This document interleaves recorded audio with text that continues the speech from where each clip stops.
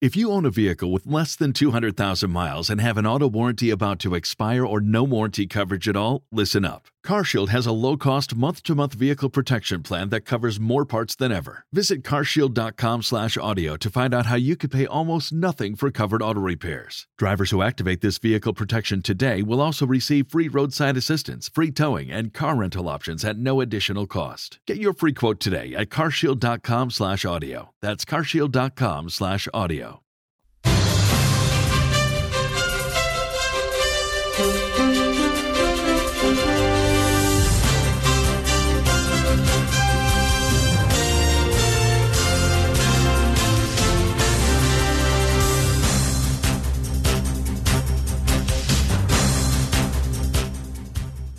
Hello, welcome to the Joy Business Report. Coming up this morning, Economist Intelligence Unit predicts Ghana will reach an agreement with its external creditors in the coming weeks to pave way for the restructuring of foreign debt. Meanwhile, government likely to extend second round of domestic debt exchange program despite receiving significant participation in the bonds offered, and interest rates keep surging on the money market as government's borrowing spree on the domestic market continues. Details coming up.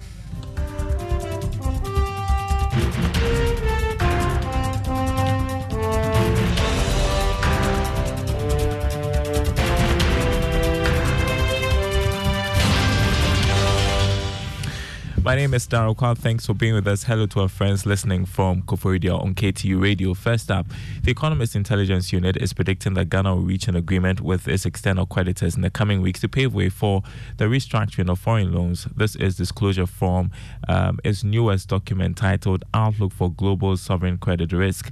Here's more in this report.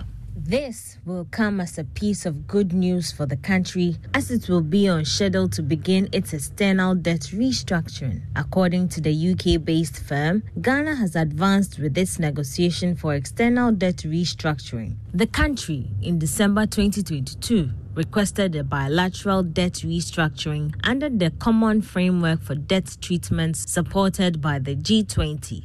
In June this year, the government sent a non-binding working debt restructuring proposal to official bilateral creditors, signifying the beginning of a negotiation process that the EIU said it expects to conclude in the coming weeks. Ghana and 5 other countries defaulted on their loans in 2022 as public finances became strained whilst interest rates surged. The UK-based firm added that many more countries are expected to record debt default this year, and most of these countries at the highest risk of debt default are in Africa. That was a Business Desk report. Also in the news this morning, government likely to extend the second round of domestic debt exchange program for about a week. This is despite receiving about 90% participation in the domestic dollar bonds and cocoa bills. Here's George Jaffe with more.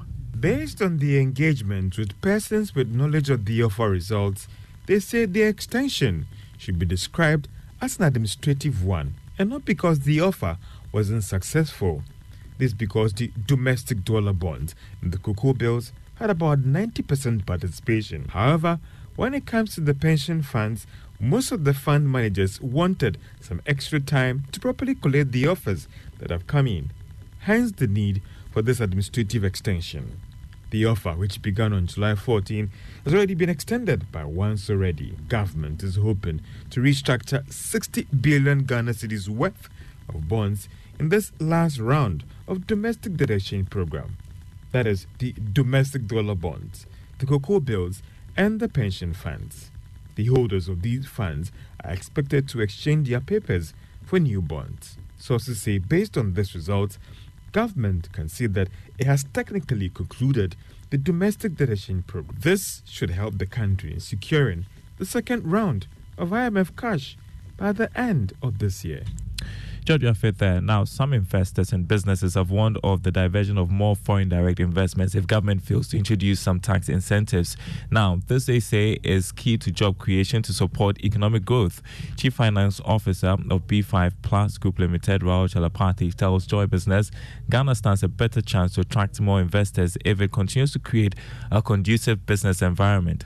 There should be given more tax incentives. The more tax incentives, you should allow more foreign direct investment into the country by giving, attractive incentives to them. Definitely, I'll tell you, I have worked in many countries, and Ghana is one of the best companies. The people are very good. They speak very good English. You are blessed with lovely beaches, very good landscape. You can invest. People can come and invest a lot of money on tourism. So there is a lot of positivity actually, and the government should come up with some sort of incentives. And I'm sure the government will definitely come with some sort of a scheme which will, boost the economy. He had Rahul Chalapathi, the Chief Finance Officer of B5 Plus Group. Let's turn to the money market now. Interest rates surged to 31.08% as the government's borrowing spree on the domestic market continued. According to results of Treasury bills auctioned by the Bank of Ghana, the government got 3.45 billion cedis, 12.91% lower than the ambitious target amount of 3.96 billion cedis. Here's more. Interest rates in Ghana rank the highest in middle-income countries in Africa. The rate, however, lower than the inflation of 43%, indicating that the real rate of return on investment is negative. According to data from the Bank of Ghana, the yield on the 91-day bill increased by 0.61% to 26.70%. That of the 182-day bill reached 27.88% from 27.59% the previous week. The one-year bill inched up by 0.39% to 31.08%. Meanwhile, demand for the 182-day bill for the first time in several years exceeded the 91-day bill. Investors tendered 1.69 billion cedis for the 6-month bill. All the bids were accepted. Investors also offered 1.63 billion cedis for the 91-day bill, in which all the bids were accepted. That was a Business Desk report. Turning to other news, the Liquefied Petroleum Gas Marketers Association has emphasized that it is not against the cylinder recirculation program expected to start next month. Under the new system, no consumer will own a gas cylinder but will go for a filled one at certified points and leave an empty cylinder for refilling. In addition, consumers with Ghana cards will be the only people qualified to benefit from the program. Speaking to Joy Business, Vice President of the association, Gabriel Kumi, said the government has been persuaded to operate a new model side by side the existing system, which allows individuals to fill their cylinders by themselves. We have never stood against government policy. We have always believed that government can only govern through the implementations of policies and programs.